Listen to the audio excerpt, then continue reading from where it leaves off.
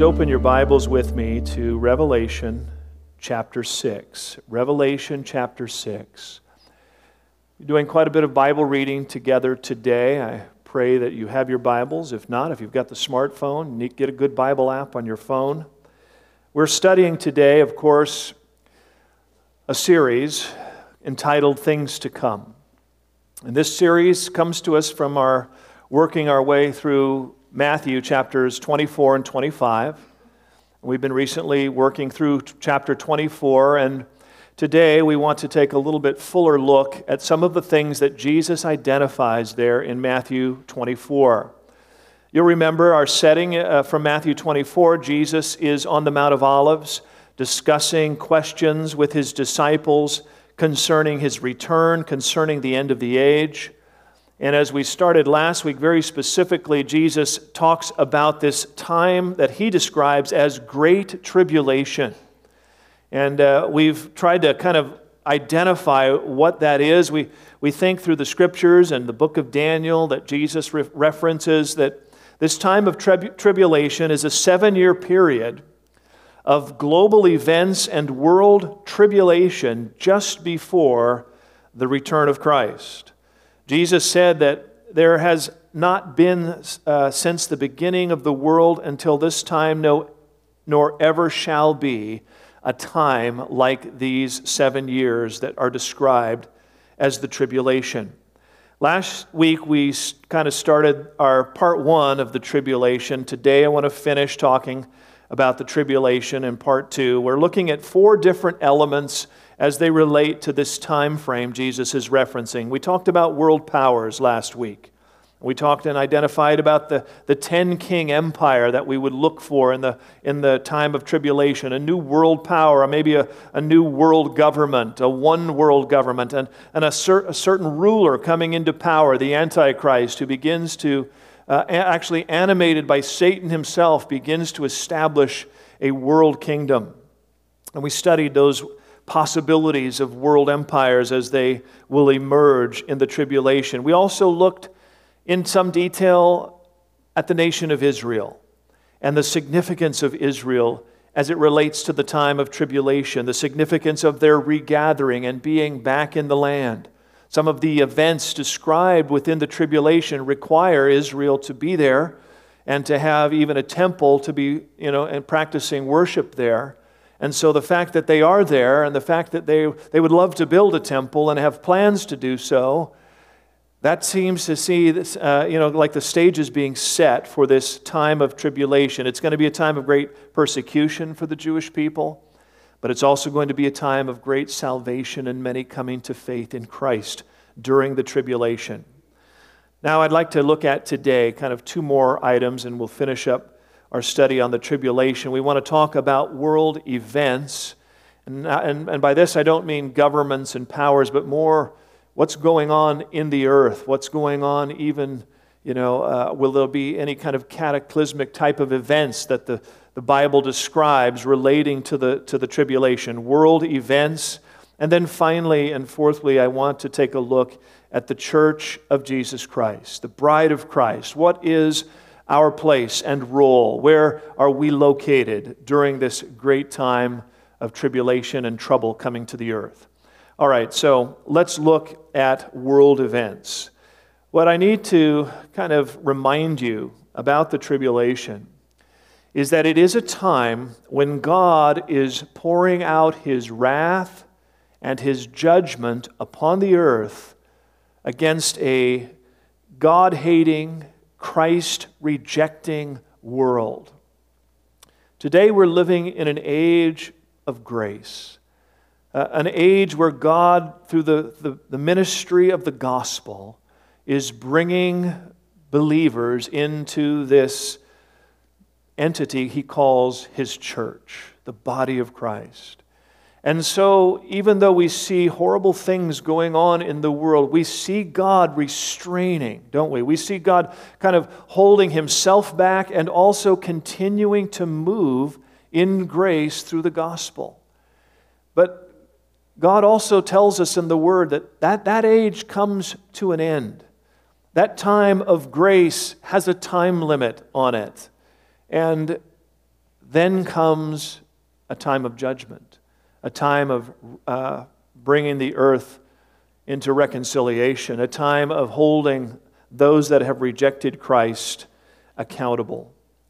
The book of Revelation, complex book, not easy to understand, but we're going to be looking at some verses today that I think do give us a pretty good idea of what's going to be going on during the time of the tribulation.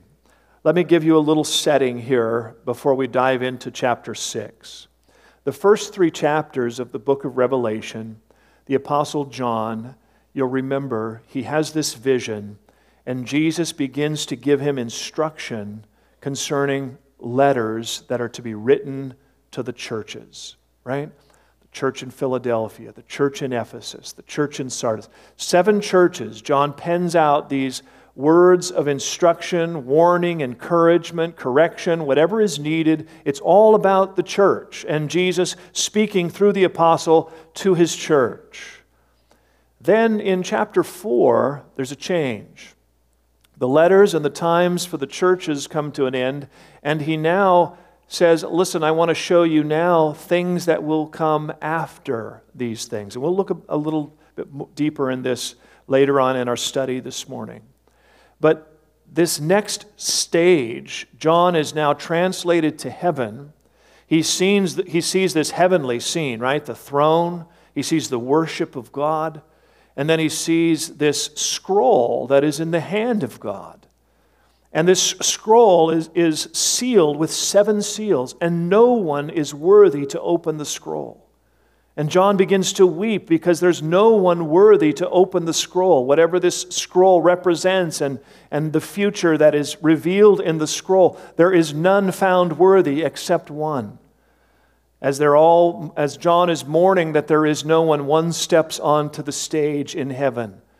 The Lion of Judah, the Lamb of God, Jesus Christ himself. And this worship begins to erupt in heaven. Worthy is the Lamb. He is able to open the scroll. He has bought back the earth by his own work of redemption. He is able to judge and rule the earth. We have found one worthy of the scroll and all that it contains concerning establishing his kingdom. And it's none other than Jesus Christ. It's a beautiful passage. I mean, if you just want to kind of get a little goosebumps as you read it, it's like, wow, he steps onto the scene and you can kind of just see the image of the Lion of Judah, Jesus Christ coming, and all of heaven acknowledging that he has arrived and he is able to open the scroll and finish the redemptive work concerning the earth. And from there, he begins to open the scroll. As I mentioned, it's sealed with 7 seals. And as each one of the seals is opened, John is given a vision of the judgments that are poured out upon the earth. And there are 7 seals that are opened. The 7th seal actually is the introduction to the next phase of judgments, and it brings us into 7 trumpets. And then the 7th trumpet brings us into 7 bowls. I have a graph for that. I think the guys you can kind of see just a visual. 7 seals that open the scroll. The 7th seal introduces 7 trumpets that are to be sounded. The 7th trumpet introduces 7 bowls that are going to be poured out. All of this describing judgments and events that are taking place in the world during the tribulation. And they grow in intensity and severity as you work your way through. We're going to take a look at just a surface level of these things this morning. Let me warn you, this is somewhat heavy as we look through these things. To begin to imagine these images on the earth can be a little frightening, a little overwhelming. And in one sense, it's kind of like, gosh, I was hoping Sunday morning would have something better than this gloom that we can expect on the earth. Well, I'm going to end with something that I think will be good. But here's the thing. This is what the Scripture gives us. God has shown us these things. There ought to be a sense of accountability before God. There ought to be this understanding that, look, mankind is not free to live as he wants forever. without any accountability to the God who made the heavens and the earth. Listen, He's still the Lord of all. It may look like the world is just running its own course, but that's only while God allows it so that He can bring in a harvest of those that would come to faith through the gospel. God is going to ultimately bring all things into subjection to Himself, right? Jesus is now seated at the right hand of the throne of God until when? Until He makes His enemies His footstool. So what we see in the book of Revelation is what we believe is the future judgment and God bringing to order, bringing to justice those that have rejected Him upon the earth. With that in mind, let's just take a look at a few of the seals. And I said this will be something of a cursory look, a high-level look, but you'll get the picture, I think, pretty quick. Revelation chapter 6, verse 1. Now I saw when the Lamb, Jesus, opened one of the seals, and I heard one of the four living creatures saying with a voice like thunder, "Come and see." And I looked, and behold, a white horse. He who sat on it had a bow, and a crown was given to him, and he went out conquering and to conquer.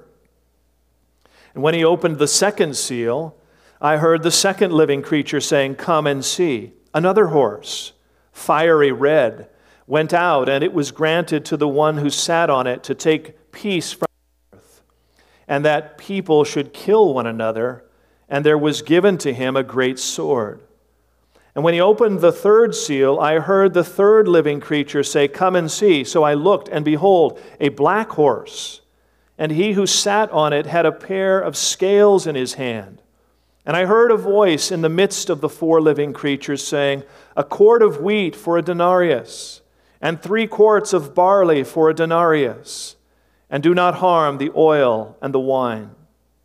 Verse 7, when he opened the fourth seal, I heard the voice of the fourth living creature saying, "Come and see." So I looked, and behold, a pale horse, and the name of him who sat on it was Death, and Hades followed him. And power was given to him over a fourth of the earth to kill with sword, with hunger, with death, and by the beasts of the earth. This is just the first 4 seals. You've probably heard of the 4 horsemen of the apocalypse. Here they are. These judgments that are identified as horsemen coming to the earth. Now we see this in kind of figurative imagery, but we need to understand that these things will be fulfilled literally. These are not just spiritual kind of things happening that nobody really can understand or know. No, these things are going to happen upon the earth in a literal way. They're being represented in the spirit by horsemen, but they're coming to do literal things upon the earth. And this is the kind of events that will be taking place during the tribulation. This white horse, a new world leader coming onto the scene, quite possibly a reference to the Antichrist, who's been given a crown to go out and conquer other nations. And he goes out to conquer and conquering. We know that the world will come under the rule of one prominent ruler who will be animated by Satan himself. And he's given time, he's given a place to do that. That's part of the judgment, allowing this conquering to take place. It says he has a bow and yet no arrows, as if to say, although he has military power, he does not use it, but rather through political maneuvering, he gains that power. And so it is a time of upheaval and change. Nations will be moving in terms of who's in power, global upheaval. That's one of the judgments. The next horse is the red horse. He comes and peace is taken from the earth, and people are now killing one another. It will be, again, just a time of civil unrest, maybe civil war. This horse comes with a sword, a strong military force. There may be conflicts, and much peace is absent from the earth. The black horse, the third horse, he comes and seems to indicate a food shortage. He comes with scales measuring what you would have to pay to get enough wheat for a meal. And it's a day's wage just to buy one meal for the day. A shortage of food, a shortage of grain in the earth, a shortage of resource, and it brings with it famine and death. The pale horse, death himself, through violence, through hunger, through sickness, even through the beasts of the earth. Listen, 25% of the earth's population dies when this fourth horseman rides.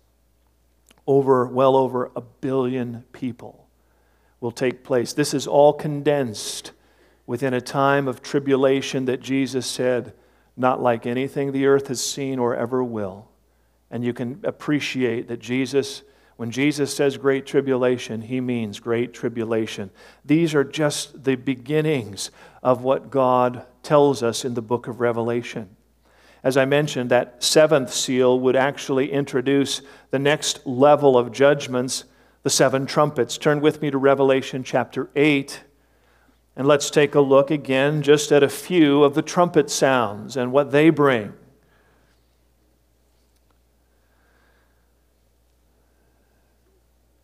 And I'll pick it up in verse 7.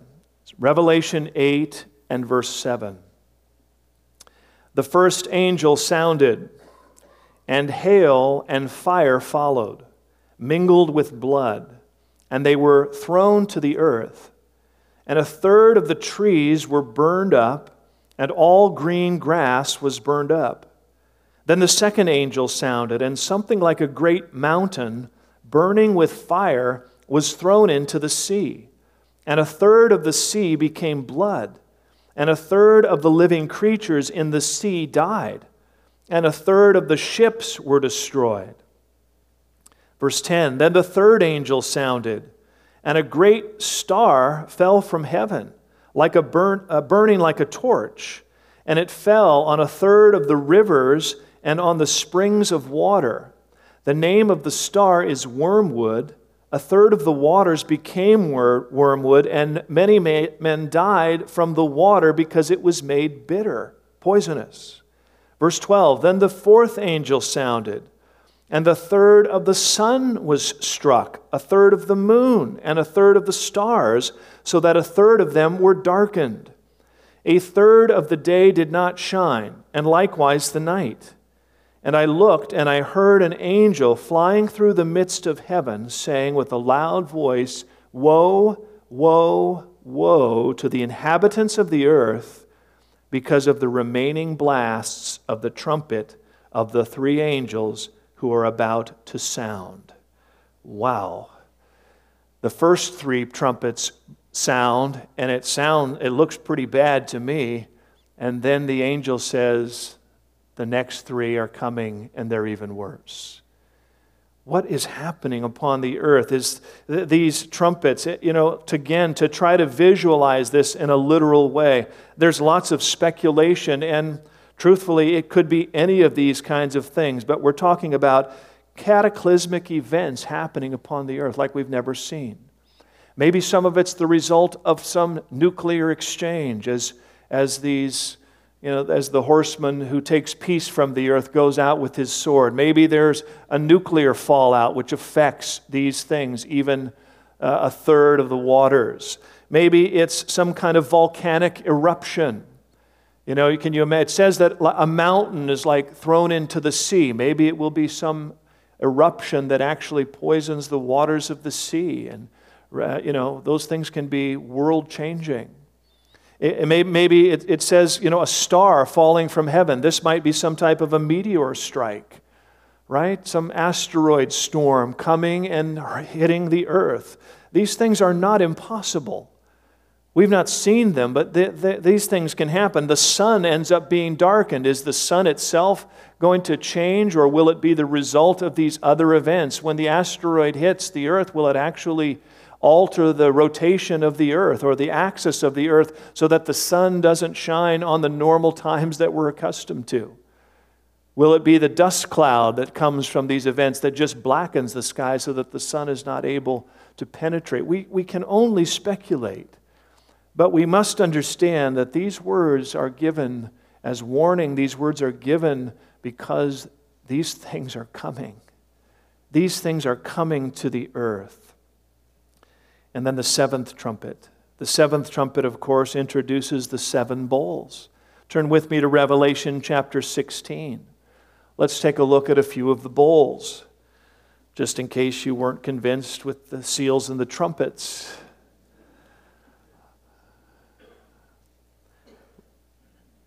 There's a number of chapters in between these judgments wherein John is given other specifics concerning the tribulation. But we're just focusing on these world events, these global events. Revelation 16 and verse 1. Then I heard a loud voice from the temple saying to the seven angels, "Go and pour out the bowls of the wrath of God on the earth." So the first went and poured out his bowl upon the earth. And a foul and loathsome sore came upon the men who had the mark of the beast and those who worshipped his image. Then the second angel poured out his bowl on the sea, and it became blood as of a dead man, and every living creature in the sea died. Then the third angel poured out his bowl on the rivers and springs of water, and they became blood. And I heard the angel of the waters saying, "You are righteous, O Lord, the one who is and who was and who is to be, because you have judged these things. For they have shed the blood of saints and prophets, and you have given them blood to drink, for it is their just due." And I heard another from the altar saying, "Even so, Lord God Almighty, true and righteous are your judgments." We see a very similar type of judgment as the bowls are beginning to pour out, similar to the trumpets, only more intense, more destructive. Instead of a third of the sea, now the whole earth, all the seas are affected. Instead of some of the water, all the waters are affected. And yet the angel says, "In all of this, O God, you are righteous and true. You are only doing that which is right, that which is just, that which is holy." You see, that's what the earth deserves. The fact that God stays his hand is a picture of his mercy and his patience. I mentioned to you last week, we live in something of an insulated country. We don't see some of the horrors, the things that are being done, things that men are doing on the earth. But listen, and these things go on, and it's seemingly as if God has no notice.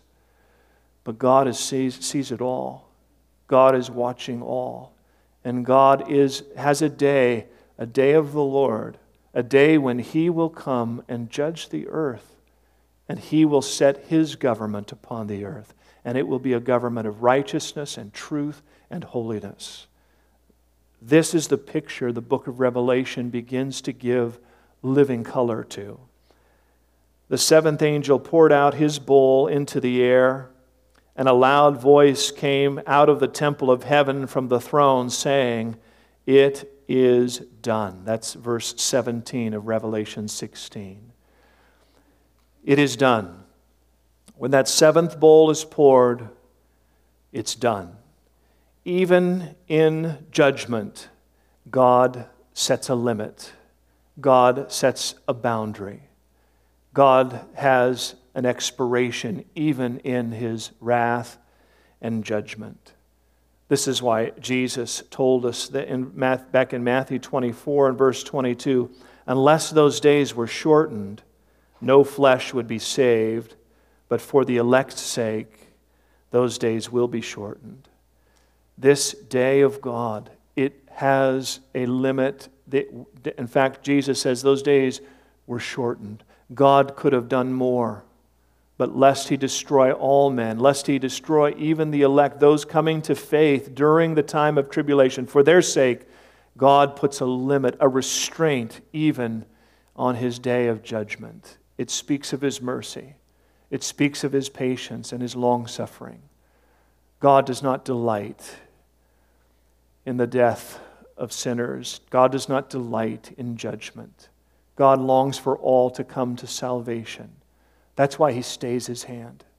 That's why these things are not yet in motion, because the grace of God continues to go out and appeal to any heart, whosoever will believe, because He wants to save as many from this day as He possibly can. The day of the Lord, the great and awesome day of the Lord. These are Old Testament references to what we're reading about. Both New and Old Testament talk about this day, not a 24-hour day, but a day. The day of these things taking place, talking about a time period where God is reestablishing His rule and order on the earth. Joel chapter 2 and verse 11. The Lord gives voice before His army, for His camp is very great, for strong is the one who executes His word. For the day of the Lord is great and very terrible. Who can endure it? These passages are meant to cause a certain sense of accountability before a holy God. There is a message in the Scripture that reminds us that God is holy and just and will one day call men to account. You see, that's what contrasts the work of grace and salvation in our life. We talk to one another, hey, he got saved. Saved from what? Well, saved from a destructive lifestyle, saved from his sin. True. But he's also been saved from the wrath and judgment of God that will one day be poured out upon sinners and unrepentant hearts. Salvation is more than just help for this life. Salvation is a rescuing from eternal and very literal destruction and judgment that will come. Those are the world events that will be a part of the tribulation. What about you and me? What about the church of Jesus Christ? I don't know about you, but I don't want to go through any of that. I don't want to be here for any of those days. Does the Scripture give any promise to us? Does the Scripture give any hope that the church will not have to go through that time of judgment and wrath? I believe the Scripture does, and that's what I want to consider now. I want to talk about the church and its relationship to this day of the Lord, this time of tribulation. First, let me say that the age of the church, this age which you and I live in, where the gospel is going out and both Jew and Gentile are coming to faith, whosoever believes, much of this day that we live in was a mystery in the Old Testament. The Old Testament prophets did not discern God's full redemptive plan. The Apostle Paul, that's why he says in the book of Ephesians, "Behold, I'm now giving you the mystery, Christ in you, the hope of glory." This church age that we're living in was a mystery not foreseen, but God has now revealed it to His New Testament apostles, and we now declare it to you. So when we look at the Old Testament prophecies, and I want to specifically remind you of our Daniel chapter 9, 70 weeks, and I would like to put the chart up behind me again. I want to remind you that Daniel, he didn't see this big insertion of the church age in the middle of that prophecy. You remember this? I showed it a few weeks back. Daniel getting the instruction concerning the nation of Israel that there would be 77s or 490 years of a prophetic future. We know that 49 of those have been fulfilled. Messiah was cut off, and now 2,000 years almost have gone by. It's as if God stopped the clock on the 70 weeks and inserted this age of grace, the age of the church, the mystery that Paul describes in the New Testament. But He is going to restart that clock and fulfill that last week, those last 7 years, the tribulation. We know about the abomination of desolation in the middle of that week. And I believe, and this is the hope that we have in the New Testament church, is that God, when He restarts that final 7 week, the church age comes to a close and He brings the church home to Himself. He comes for His church and catches us away to save us from that time of wrath and tribulation. And we'll notice that the Scriptures describing what we call often the rapture, Jesus comes for His church. Much different than the Jesus coming at the end of the book of Revelation. Jesus comes with His church, with His saints, to come and do business on the earth. Prior to that, we believe that He's coming for His church. I want to give you some scriptural consideration to help support this. Now, you might imagine this is a hotly debated topic. You know, are we going to be here? Are we going to be gone? Are we going to be maybe through half of it and out before the bad stuff? Well, I believe that we're going to be out because I believe the age changes. God restarts the clock, and the church, the mystery, is now removed. A couple of verses for you to consider, and again, we don't have time for detailed look, but enough to give you, I think, a solid hope.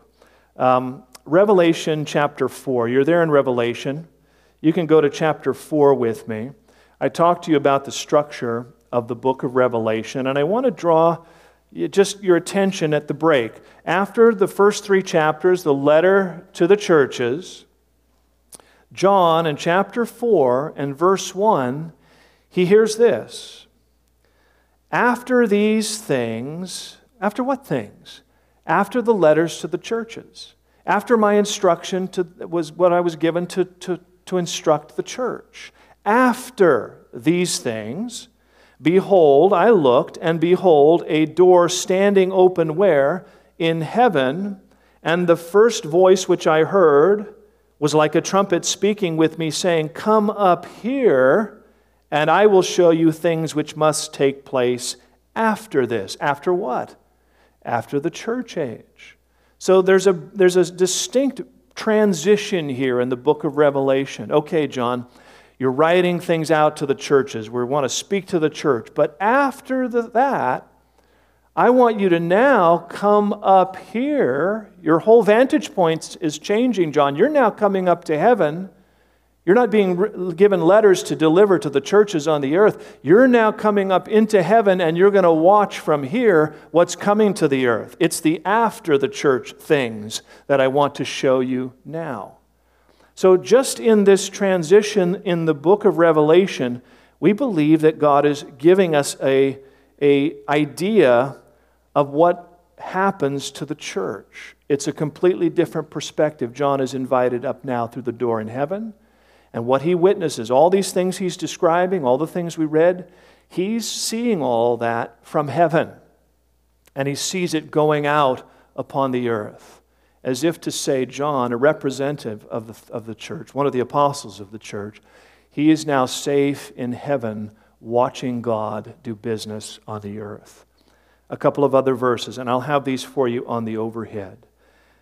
I want to talk about some of the promises that we know exist for us in the New Testament. And in the book of 1 Thessalonians, the Apostle Paul, encouraging the church there in chapter 1 and verse 10, says, encouraging to the church to wait for His Son from heaven, whom He raised from the dead, even Jesus, who what? Delivers us from the wrath to come. He goes on in chapter 5 and verse 9 of 1 Thessalonians, For God did not appoint us to wrath, but to obtain salvation through our Lord Jesus Christ. The promise to the New Testament church is that God has saved you, delivered you from wrath. You are not destined for God's wrath. Paul would elaborate to the Ephesians in Ephesians 5 when he gives instruction to husbands and how they're to value and take care of their wives. He likens the bride of Christ, the church, and how Jesus cares for her. Chapter 5, verse 25, Husbands, love your wives. How? Just as Christ also loved the church and gave Himself for her. Why?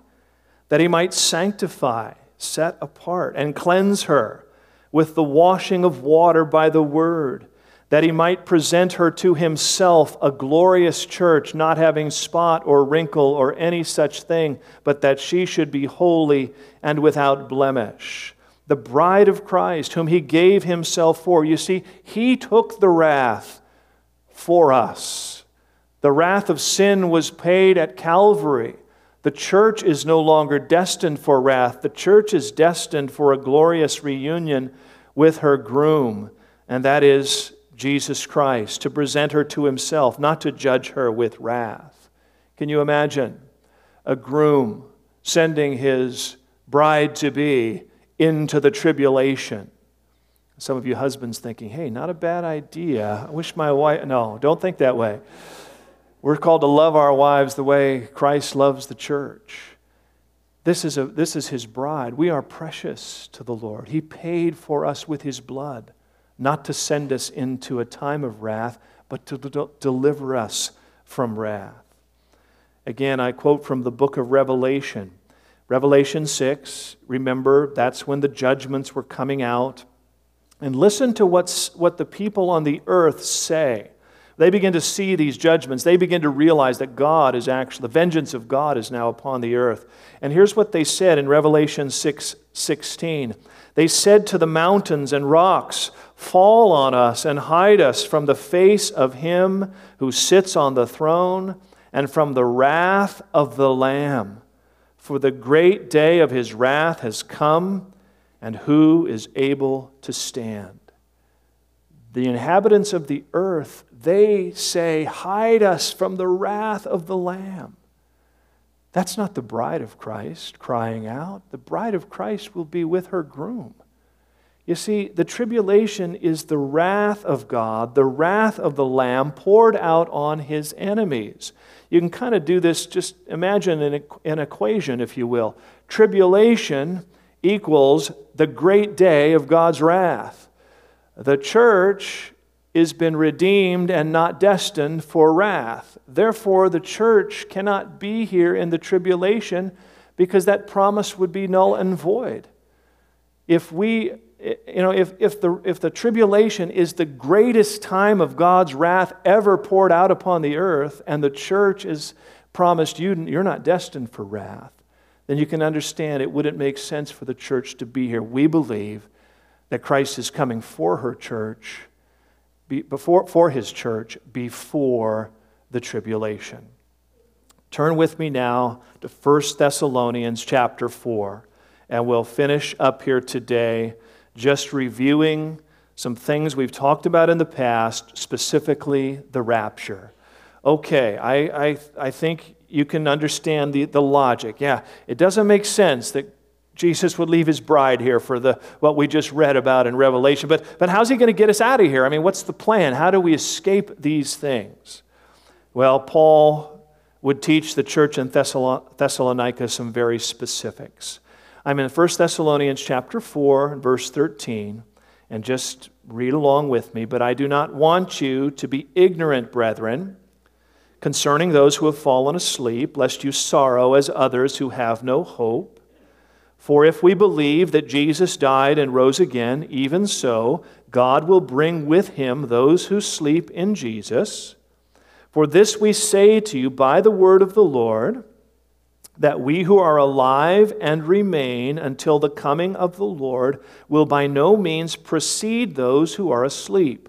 For the Lord himself will descend from heaven with a shout, with the voice of an archangel, and with the trumpet of God, and the dead in Christ will rise first. Then we who are alive and remain shall be caught up together with him in the clouds to meet the Lord in the air, and thus we shall always be with the Lord. Therefore, comfort one another with these words. We've looked at this passage before, and you understand Paul is saying, hey, don't worry about those that have already passed away as though they've missed opportunity to be resurrected. They will be resurrected when he comes for his church. All together will be caught up. The dead in Christ first, those who are already in heaven today, the loved ones that have passed away.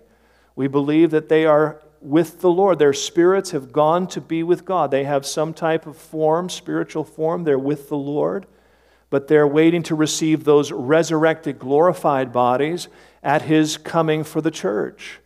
And so when he comes, they'll be raised, and those that are alive, they don't have to die and be raised. They're just going to be instantly changed.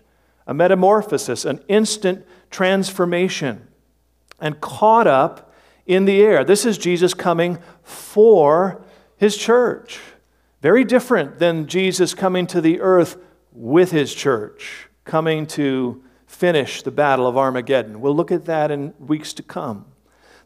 Paul would tell this to the Corinthian church in 1 Corinthians 15. He says, "Behold, I tell you a mystery. We shall not all sleep. You're not all going to die, but you're all going to be changed. In a moment, in the twinkling of an eye, at the last trumpet. For the trumpet will sound, and the dead will be raised incorruptible, and we shall be changed." Exactly what he told the church in Thessalonica. He said the same thing to the church in Corinth, guys. Whenever he comes for his church, whoever's alive, boom, poof, twinkle of an eye, changed, transformed, caught up, snatched away, raptured, if you will, with the Lord in the air to ever be with the Lord. You've heard the book series, right? Left Behind. That's what it's talking about. This great ingathering, but the ones that are left behind, they go into a time of great tribulation. 2 Thessalonians chapter 2. We'll finish up there today. Church, these are not easy things to study necessarily, not even easy things for me to teach. I prefer some Sunday mornings to be a little lighter, a little more, just a little different. But I'll tell you, this is what the Scripture has for us. And I really believe that God wants us to live soberly.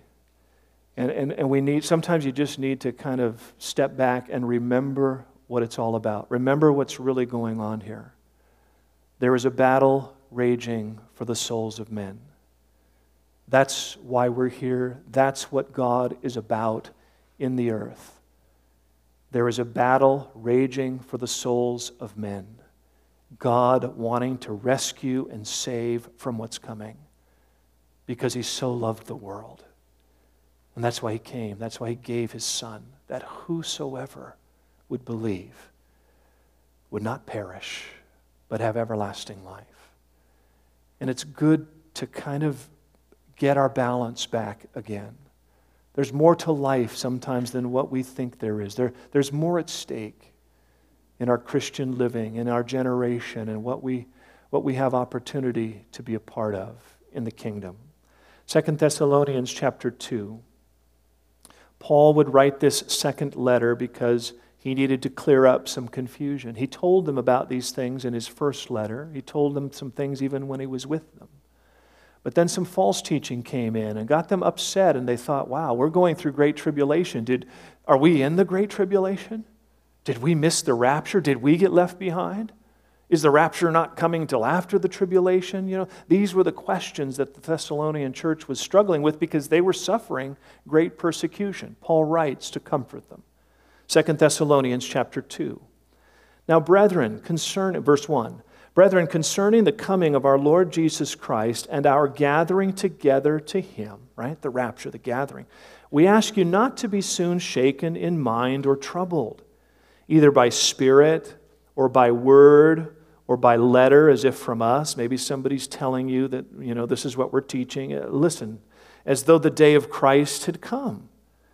Let no one deceive you by any means, for that day will not come unless the falling away comes first, and the man of sin is revealed, the son of perdition, the Antichrist, who opposes and exalts himself above all that is called God or that is worshipped, so that he sits as God in the temple of God, showing himself that he is God, the abomination of desolation. Do you not remember that when I was still with you, I told you these things, and now you know what is restraining, that he may be revealed in his own time? For the mystery of lawlessness is already at work, only he who now restrains will do so until he is taken out of the way.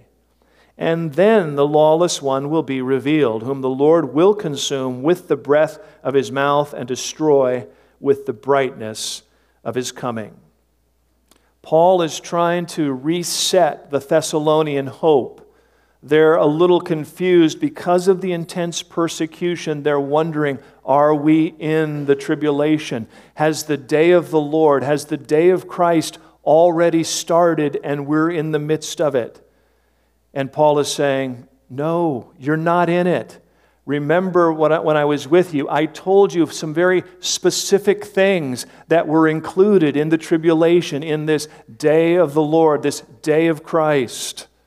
You don't need to be troubled as if you're there, because remember, I told you that there was going to be this Antichrist coming during that day. I told you there was going to be this abomination of desolation, just as Jesus taught his disciples. You see that none of that is happening. You're not in that day. Yes, you're suffering persecution. Yes, you're going through great trial, but you're not in that tribulation yet. You're not in that persecution. Because I told you before that before that day comes, Christ will come for his church concerning his gathering us to him. You've not missed it. It's not here yet. You're just going through a difficult time. Hold on, hang in, walk in faith. God has not yet begun these events. He references this restrainer. He says, this son of perdition who's going to be revealed in that day, he can't yet be revealed until the restrainer, one who restrains, is taken out of the way. Now, a lot of speculation about what does that mean? What is that a reference to? I think for me, the most sensible understanding of that is the Holy Spirit living and working in and through the life of the church. Jesus said we're the salt of the earth. We are the preserving agent in the earth. The reason lawlessness is not allowed to advance to its extreme, although it seems like it is advancing, there is still a restraint. Can you imagine what men would do without any restraint? And there's a time coming when whatever is restraining, and I believe it's the church, the Holy Spirit's presence in his church, the body of Christ, working in the earth, the salt of the earth, preserving, maintaining. Imagine every Christian on the planet suddenly removed. Imagine that there is no more church, there is no more body of Christ, there are no more local gatherings like ours, there are no politicians who know Jesus, there is no gospel work going out across the earth. Imagine what that world would look like. It would seem to me that lawlessness would then have opportunity to advance without any restraint. Now, the Holy Spirit will still be active in the tribulation, because we know that there are people that are going to come to faith, and that can only happen through the ministry of the Holy Spirit. But it's not the same as his activity now in the age and life of the church. So, I think the best interpretation is that which restrains the church is removed, and then the Antichrist is allowed to step onto the scene, and lawlessness is able to advance without restraint. We all want to know who the Antichrist is, but the Scripture says he's not going to be revealed until the restraining force is taken away. If you're here and you know for sure who the Antichrist is, you might have been left behind, because that's not a good sign for you.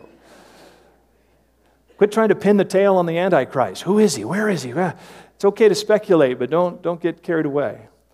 All right, he goes on, Paul, there in 2 Thessalonians.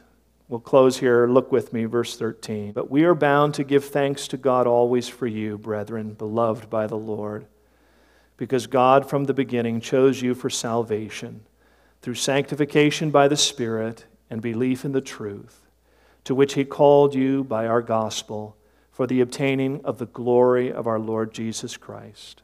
Therefore, brethren, stand fast and hold the traditions which you were taught, whether by word or our epistle.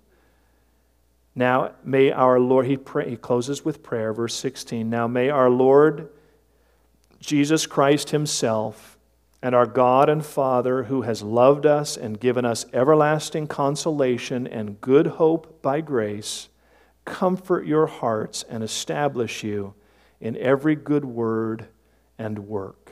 Paul concludes his thoughts by saying, guys, don't get discouraged, don't get sidetracked. Stay in the Word, stay in the things that we've taught you, and let them be a comfort to you. Now just think about this logically. If Paul thought that the church was going to go through the tribulation, this wouldn't be very comforting at all. No, guys, you're not in the tribulation, but be of good cheer. You're going to be soon. Right? It wouldn't make any sense. There's no comfort in that. No, you're not in that. That's not your destiny. You hold fast on the things that I've given you. Let these things be consolation and a good hope by grace. And then may the Lord establish you in every good work, every good word and work. Live for Him. You may suffer persecution. You will definitely have trial and tribulation, but you're not in the tribulation. Live for Him during this age of grace wherein God gives you opportunity to share the gospel. Be the salt of the earth. Let your light shine. Let us do justice to our generation and be the church that God has called us to be, and to be the Christians that God has called us to be. Knowing these things, we are sober and alert and watchful. Let's pray. Father, we thank you for this time of study in your word. Father, we acknowledge that these things are, in one sense, awesome and fearful. And yet, Lord, it is also an encouragement and a comfort to know that you have saved us, that you have delivered us from the wrath to come, that you loved us so much. Lord, we're just sinners too. We're just those who have lived and done our own thing and lived in rebellion, Lord. None of us deserve your mercy or grace. But we're so grateful that you loved us enough to extend it. And Lord, we embrace it with thanksgiving in our hearts today. I pray that your church would be encouraged. I pray that they would be inspired. I pray that they would be instructed. And finally, as we close today, and just keeping your heads bowed with me one more moment, I do want to give opportunity if you're here today and you need to respond to the Lord. You may be here today and you do not have that personal relationship with Jesus Christ. You're not part of the bridegroom that He's coming for. But the Lord is speaking to you and you realize, I need Jesus. I need to ask Him to forgive me of my sin. I need Him to come into my life. I want to put my faith and trust in what He has done for me at the cross. I'd love to pray for you if you're here today and you want to receive Christ.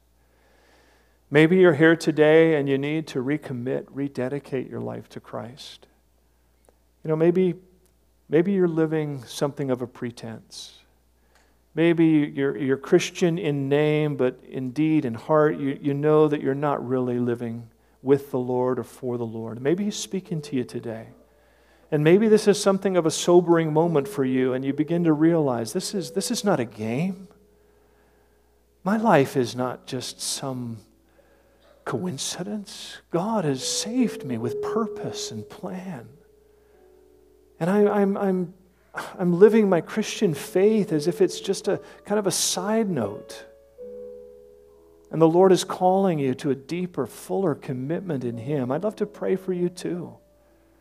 So if you're here today and you want to receive Christ for the very first time, or you want to recommit, rededicate your heart to Him in earnest, I'm going to ask you just to raise your hand where you're seated, and I'm going to pray for you as we close. Anybody here today? Raise your hand. Let me see you. God bless you. Hand over here on my left, on the right side. Anyone else? The Lord's speaking to you. You need Christ. You need to rededicate your life to Christ. He's knocking on your heart and He's saying, hey, you need me. You need to come back to me. Anyone else? Hand back there. Any others, just before I pray?